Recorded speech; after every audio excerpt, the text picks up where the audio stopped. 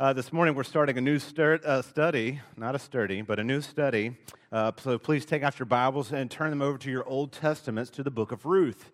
You will find Ruth placed just after the book of Judges, which is just after the book of Joshua, so early on in your Old Testament. And God willing, over the next several weeks, we're going to be working our way through Ruth, this very beautiful, short book in the Old Testament, but it's so pivotal in kind of bridging the gap between the time of the judges, or at the very least, if not bridging the gap between the time of the judges and the kings, although literally it kind of does do that, but at the very least, giving us some insights to life during the period of the judges. Now, I know we get plenty of that in the book of Judges itself, but Ruth is a beautiful little book that kind of gives us a sidetrack.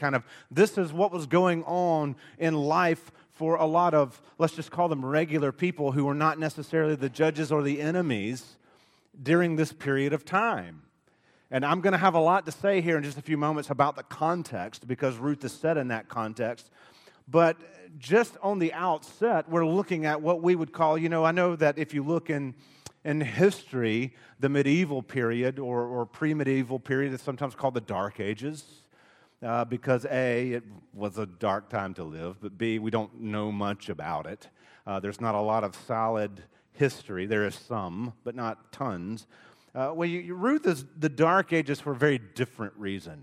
It's not dark because we don't have information on it. It's dark because of the moral climate in which Ruth takes place and is written. And so when we're looking at this moral climate, we've always got to keep that in the backdrop. That whatever is transpiring and happening in Ruth is against the backdrop of a very hard and sobering moral situation. And you're going to hear me reference this again, where each was doing what was right in his own eyes. And so that is the foundation upon which Ruth is built. And when we accept that and see that, and when we understand that that's where we're coming from, we begin to value this book even more. And characters like Ruth and Boaz and even Naomi begin to take on a whole new value once we see them against the backdrop of the culture in which they're in. And so without too much further delay, I want to turn our attention now to the book itself. So this morning we're going to be reading Ruth, or going through Ruth, chapter 1, verses 1 to 5. So, beloved of God, this is God's infallible, inerrant word. In the days when the judges ruled, there was a famine in the land, and a man of Bethlehem in Judah went to sojourn in the country of Moab, he and his wife and his 2 sons. The name of the man was Elimelech, and the name of his wife Naomi, and the names of his sons were Mahlon and Chilion. They were Ephrathites from Bethlehem in Judah, and they went into the country of Moab and remained there. But Elimelech, the husband of Naomi, died, and she was left with her 2 sons. These took Moabite wives. The name of the one was Orpah, and the name of the other Ruth. They lived there about 10 years, and both Mahlon and Chilion died, so that the woman was left without her 2 sons and her husband. So is the reading of God's word. May he add his blessing. Pray with me real briefly. Father, thank you for this word, for this time, and for this opportunity. Use it to deepen our roots. Use it to draw us closer to you. Use it to give us hope. We pray in Christ's name. Amen. A book I have mentioned before, and a character from that book, it's not a fiction book. It is a true story, and the name of the book by Laura Hillenbrand is called Unbroken. If you've not read it, you should. And so just add that to the list of books I keep recommending. Probably, if I had to rank books that I've read in my lifetime, this would definitely be in my top 5, just in terms of the sheer story and the beauty and magnitude of what it communicates. So I'm about to ruin it for you if you've not read it, so I'm just going to go ahead and warn you of that. So, spoiler alert. Louis Zamperini, the primary character, World War II vet, goes to war He grows up in California, kind of troubled. He becomes an Olympic runner and sets records. He ends up going into World War II and becoming an Army aviator in World War II. He is in the Pacific Theater. He is in a plane in the Pacific Theater. It was a plane that was not airworthy. It was sent up anyway. He and the crew are over the Pacific. They go down in said Pacific and are stranded. They are stranded there for about 47 days, if I remember correctly, which if you're stranded at sea 47 days, that is no picnic. I mean, a day is no picnic. Try 47. Several crew members die. And within that time, Louis Zamperini kind of makes this prayer of desperation to the Lord. If you get me out of this, I will serve you the rest of my days. Even in his delirium of lack of water and lack of food, he has hallucinations of seeing a heavenly host in the distance. And he's convinced that he had kind of a sight of God out there in the wilderness of the Pacific Ocean. And finally, their little raft bumps ashore on a Japanese-controlled island. And so one could say that he was rescued, but he was rescued by enemies in enemy territory where he was sent to an internment camp, where I will spare you the details, read the book for yourself, where he was mercilessly tortured and beaten. The war finishes, he comes home. I promise you I'm going somewhere with this. As a part of a way to raise money for war bonds and stuff, he was asked to give his testimony of his experience to get people excited about how they might support the U.S. government. Well, beloved, what he was having to do is every time he told those stories was relive again and again and again and again the trauma of the things that he endured at the hands of his captors. And so when a man has nothing left to turn to, he began to drink to soothe his hurts and his woes. And he became a horrific alcoholic because he had nothing to fall back on. I want you to hear here desperation. That's the one word I want you to hear me saying, even though I'm not using it. Desperation. He's desperate. His marriage was on the rocks. He's desperate. His life was falling apart. He's lost in alcoholism. He's desperate. His wife goes to a Billy Graham crusade and tries to get him to go. He don't want to go. He don't want to go. He doesn't want that. He just doesn't want to feel the pain. He knows that. But in his moment of desperation, let's call it in his hard time, the war was a hard time, life after the war, we could argue maybe even harder psychologically. In the depths of his hard time, he goes to a Billy Graham crusade, and what happens? The Spirit says, boom, and captures him and takes this man from a state of devastation to a state of hope. Why? Because in his moment of hurt and desperation, he finally went to the one place beyond a bottle, beyond a chemical, beyond a drug, to find hope in hard times, and that is Jesus Christ. It is a powerful, powerful, powerful story of redemption, not just being redeemed from an internment camp, but being redeemed from an infinitely worse prison of sin, death, flesh, and addiction. That is the power of God. Why did Louis Zamperini go through all that? I don't know all the whys, but I do know the outcome, that in his moment of desperation, that is where the Lord met him.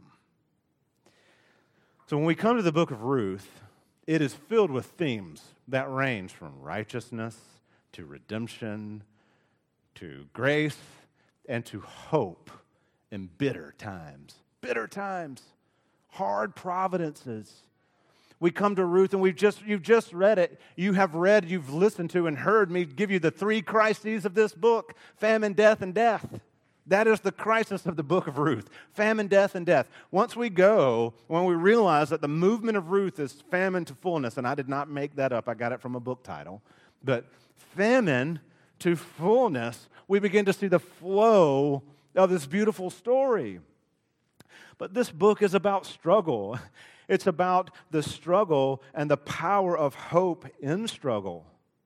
It reminds us that trial and hardship are not pointless and they're not separate from God. If you ever do read Unbroken, listen to how Zamperini talks about how the Lord used all his brokenness to get him to the point. It's beautiful. It's beautiful. And I've read other articles and interviews with him where he talks about it even more. But Ruth, it teaches that though we walk in dark valleys, God can and does and will guide his people to greener pastures. Not easier pastures, not pastures where there is no devastation, where there is no bitterness or hardship, but pastures where there is substance and sustenance and hope. This is a book about trust. This book asks us the same question that Daniel did.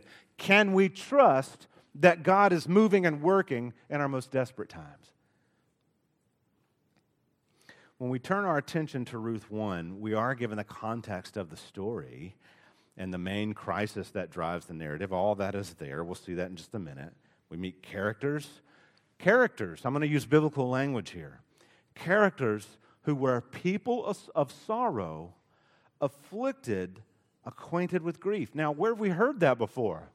The suffering servant. It's applied to Christ. Well, let me tell you, when you read biblical history, you can see that is uniquely applied to Christ, but not that's expressly applied to Christ, but not uniquely. And what I mean by that is the people of God are necessarily at times going to be people of sorrow, afflicted, acquainted with grief, but that's the beauty of lamentation and joy. Lament moves us to joy, and it does so in Ruth. They had real pain. They had real hurt, but they find a hope unshakable. And so the story gives us a glimpse into that hope that would come. The very last chapter begins to open the door, to pull back the curtains on that little genealogy that ends Ruth. It begins to pull back the curtains on the Messiah who would ultimately come from the line of David. And we will get there eventually, God willing. So with those thoughts in mind, there's one idea I want for us to see this morning, and it's this: that devastation is the context for hope to conquer. That devastation is the context for hope to conquer. So what we're looking at here, we're looking at living in a devastated culture. So we're looking at what it means to live in a devastated culture. So when we look at this, there is no worth, value, or beauty that we're going to find in culture that we draw from ourselves. Culture can never be the source of our hope. Only Christ alone can do that. So Ruth wasn't going to find help, and Naomi wasn't going to find help, and the other characters weren't going to find help in the culture. Moab couldn't give them ultimately what they needed. They needed something far richer than that, and something far bigger, and that comes through, for the Christian, it comes through Christ. For them, it was Yahweh looking forward to Christ. And so right out of the gate, it sets the context for us, the writer of Ruth does.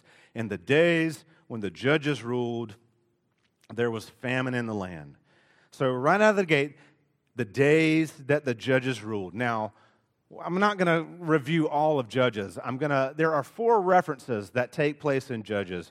Judges 17, 18, 19, and 21, the very last part of the book itself, that say, in those days there was no king, and each man did what was right in his own eyes. Now, when you let that summation stand, there is no king, so there's no physical king, there's no ultimate acknowledgement of Yahweh, and each one did what was right in his own eyes. You've got a moral, or his own eyes. You've got a moral relativism. What is that the recipe for?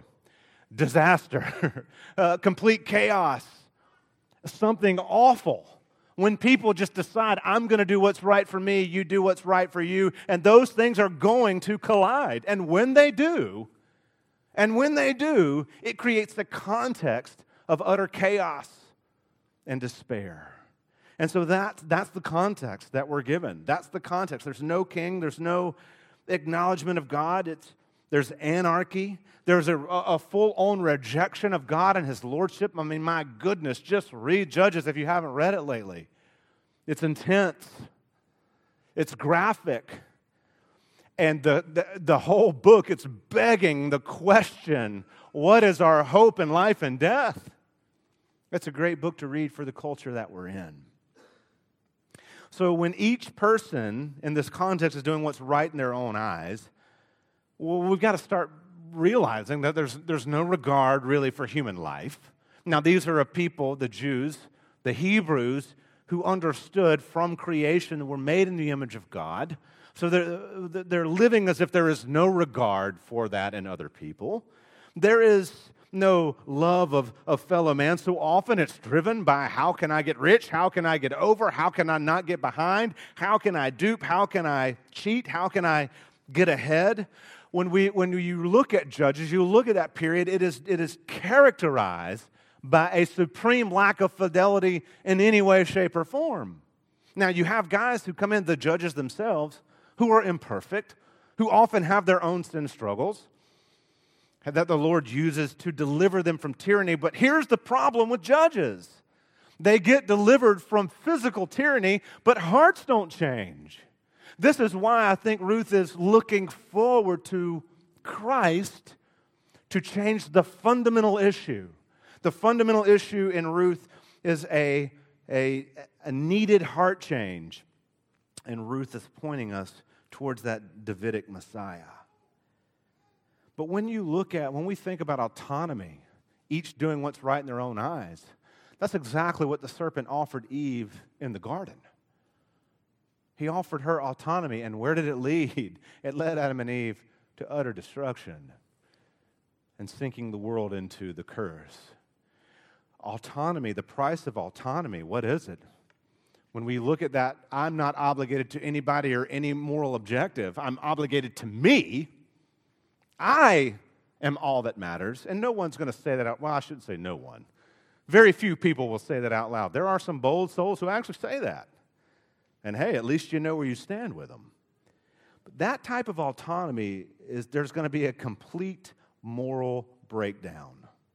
There is no morality. There is no fidelity. Beloved of God, when we reject God and His lordship, what happens is we lose the goodness, the beauty, and the essence of true love. When you look at the law, the law can get a bad rap from time to time because it sets a standard that no human being can keep apart from Christ. But Jesus summed the law up with the word love. Love the Lord your God and love your neighbor. And so God would call us into a relationship of love with one another and with Himself. Let's reverse that order. With Himself and with one another. A love with God that bleeds out into other people. In Judges, you're missing that by and large. Not completely, but by and large. And so when it's setting the context for us in the days when the judges ruled, I've given you a very, very brief overview of what we're talking about morally. There was a famine in the land. That's your first of 3 crises that are mentioned in these first 5 verses. There's a famine in the land. So that's crisis number 1. Now, you're talking about a famine. To an agrarian society, a famine means no rain, no crop. No rain and no crop means no money, no income. No income is devastation because there is no Publix, there is no Walmart. There is no local supermarket you can go to where the things you need have been imported. No. You depend on what the land produces. And if the land is not producing, you are in trouble. Starvation, death, disease. It is a serious, serious issue. So when we look at this issue, it's easy to gloss over and think, oh yeah, there's a famine in the land. We've read about that before in Scripture. But I want you to think about your life being completely upended. Everything that you have is lost. It doesn't matter how nice your tents or your robes are. If you can't eat, those mean nothing. Of course, the question we have to ask is this famine a divine curse from the Lord, or is it just there just happens to be a famine? People are divided on how they understand the famine. But when you look at the famine and you go back and you read Deuteronomy, where God tells the people, if you stray from me, these are the things that are going to happen, and one of those things is famine in the land. And so you're looking at a culture who now stands what I believe to be under the judgment of the Lord. There's famine in the land. They're feeling the weight of their own immorality. And here they are. The land has begun to reflect the people's hearts. The land is dry and barren and dead. You're getting insight into the hearts of the people during the time of the judges.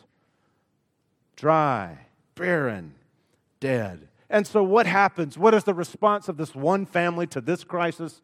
To leave. So the famine is big enough to hit all Israel, but small enough to not reach over into Moab. And so this family leaves. Now, why is it important for us, or to me, as I understand it, it's important for us to see this as God's intervention on the land? Why? Because God told his people, if you stray from me, I'm not going to let you go. I'm going to pursue you. And if it takes famine and hardship and devastation to draw you back to me, that's what I'll do. And he does it. So the faithfulness of God is that he pursues his people even with devastation. But there is an irony here, right? Well, we're told where this man and his family are from. They're from Bethlehem. Or in Hebrew, Beit Lechem, the house of bread. Isn't it ironic that they leave the house of bread in search of bread? Isn't it ironic that they leave the unpromising promised land in search of promise? What are they doing? They're stepping outside the boundaries of where God has called his people to be to look for something that can't be found. There seems to be some sort of temporary hope and help in Moab, but we understand from the text itself it doesn't last very long. So you've got people who are looking for promise. They're looking for bread outside the boundaries of where God has called them to be. We can argue about whether or not they were in sin. That's not the point of this text, at least as far as I can tell. But what we do need to understand is where they go is important. It should not be lost on us that we're told in the text they go to Moab. During the time of the judges, if you remember, Moab, okay, let's just do a little bit of biblical history here. Moab was the son of the union between Lot and one of his daughters. So one of the children that Lot's daughters had, they named Moab, who ended up becoming the country of Moab. Moab was no friend to Israel during the Exodus. When Exodus left Egypt, Moab was no friend to them. Moab continued to be no friend to Israel. If you look in the period of the Judges, Moab sets itself up as a historical enemy. Just remember, Balak, King Balak, who hired Balaam to come and lure Israel away. The women of Moab came into the congregation of Israel to draw the men away. Ehud, the left-handed judge, who killed the oppressor, King Eglon. Where was King Eglon king? Moab. So you're talking about a family who goes into the literal enemy of the people of Israel to find refuge and hope. What should that tell us? That hope and help are not found in the enemy. They don't go and find the things they're looking for. In fact, we could argue that they find more devastation. Was it wise of Elimelech to go? Was this a faithful move on his part? The text is silent. But when we look at where they went, we have to ask ourselves, was that the best decision? He did what he thought was right. But here's the thing. When you look in Scripture and you see people drifting or making decisions in a moment to try to fix a temporal problem, Abraham leaves the land of promise and goes to Egypt, and it turns out to be disastrous. Elimelech leaves the land of promise, and it turns out to be disastrous. There's one more component of this story as we're studying the context I think is important. What did I tell you? During the time of the judges, there was no king in Israel, and each one did what was right in his own eyes. Well, Elimelech, two Hebrew words, my God is king.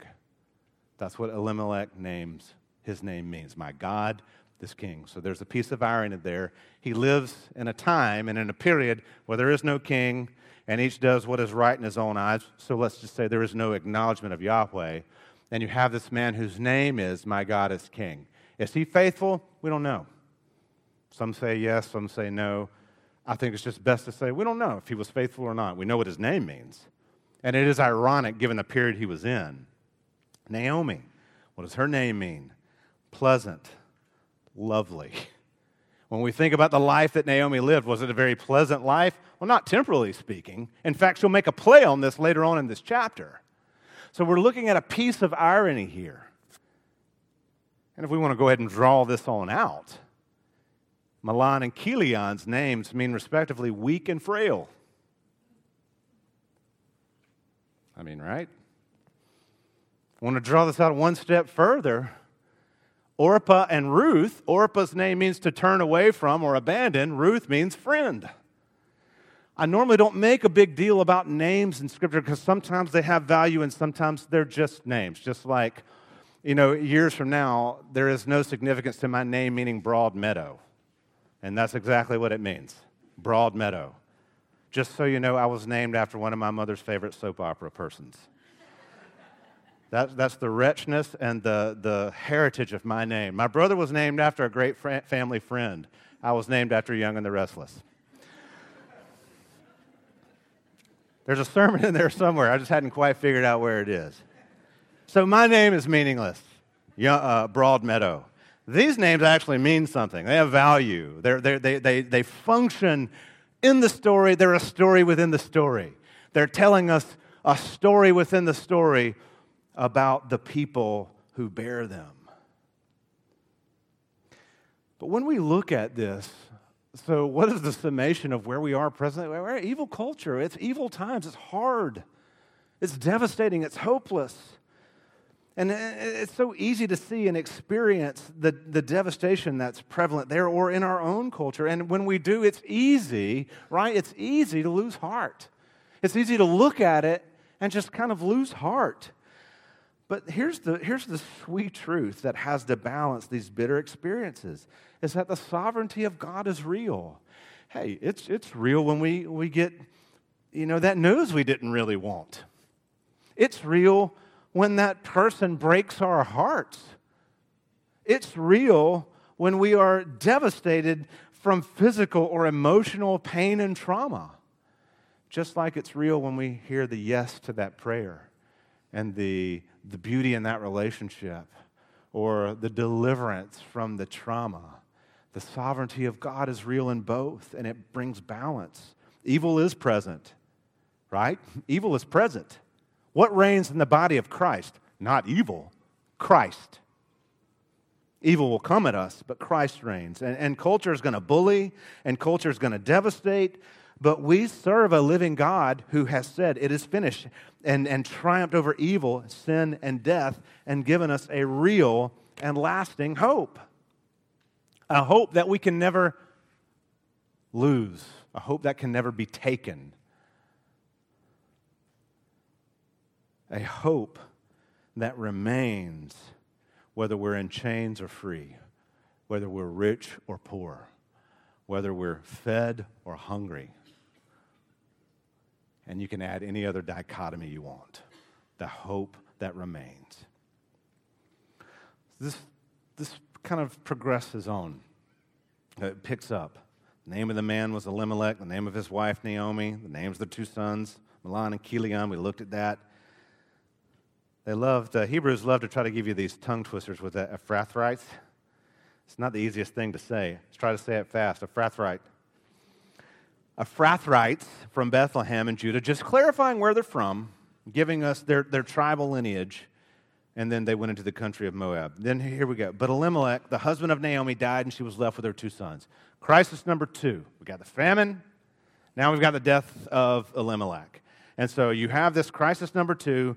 Naomi is widowed, and the text indicates later on that she's to an age where there is no hope of remarriage. She's not going to be remarried. She's already kind of past that age. And so we're talking about a woman who is living in a culture that was very husband-dominant and dependent. So no husband to care for her. She's grieving a loss, for one. She's also recognizing, I've kind of lost my provision and protection because my husband is gone. Now she really is at the mercy of her two sons. Will they do what they're supposed to? Will they take care of their mother? That's the idea that is prevalent here. This notion of she's devastated. Who's going to care for Naomi? Well, we know the answer to that is the Lord will do it, but in this moment, she doesn't know. Right? Can we just appreciate that she's in a valley and she doesn't know what will happen? And so her devastation is quite real.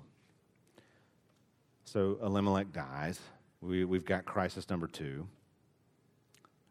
Verse 4, her sons took Moabite wives. The name of one was Orpah, and the name of the other Ruth, and they lived about 10 years, and both Mahlon and Chilion died. And so right there, you get the death of the boys, you get crisis number 3. Now, these three crises are foundational of the book of Ruth. They set the context for the rest of the story. Famine, death, and death. You could really argue that it's death, death, and death. And so that the crisis of the story is death, and how will life prevail within death? That's the idea. That's the question. How will life prevail? These boys marry Moabite women. Is that wise or unwise? It doesn't say. But what it tells us is that they made the choice to stay in Moab, to marry and put their roots down there. And so when you think about whether or not this is wise or not, it's just simply how you read the text and what you think. Some people say yes, some people say no. It doesn't matter. But with the death of the boys here, they married Moabite wives. That's here and there.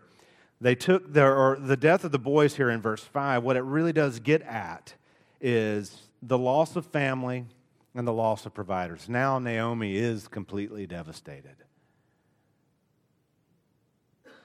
When you think about Naomi, she's cut off from her land. She's in Moab. She's cut off from her family. They are dead. They're in Sheol. She's cut off from life as she understood it. She's devastated. Certainly, it's easy for us to say, yeah, but in a couple of chapters, we're going to see that the Lord rebuilds Naomi. She doesn't know that yet. And here's what I would say. I don't say this lightly. It is often that God takes away and breaks down so that he can rebuild something more rich and beautiful. And beloved, that is not me being cliche. That's not me sneezing or scoffing at any pain that you may be going through right this instant.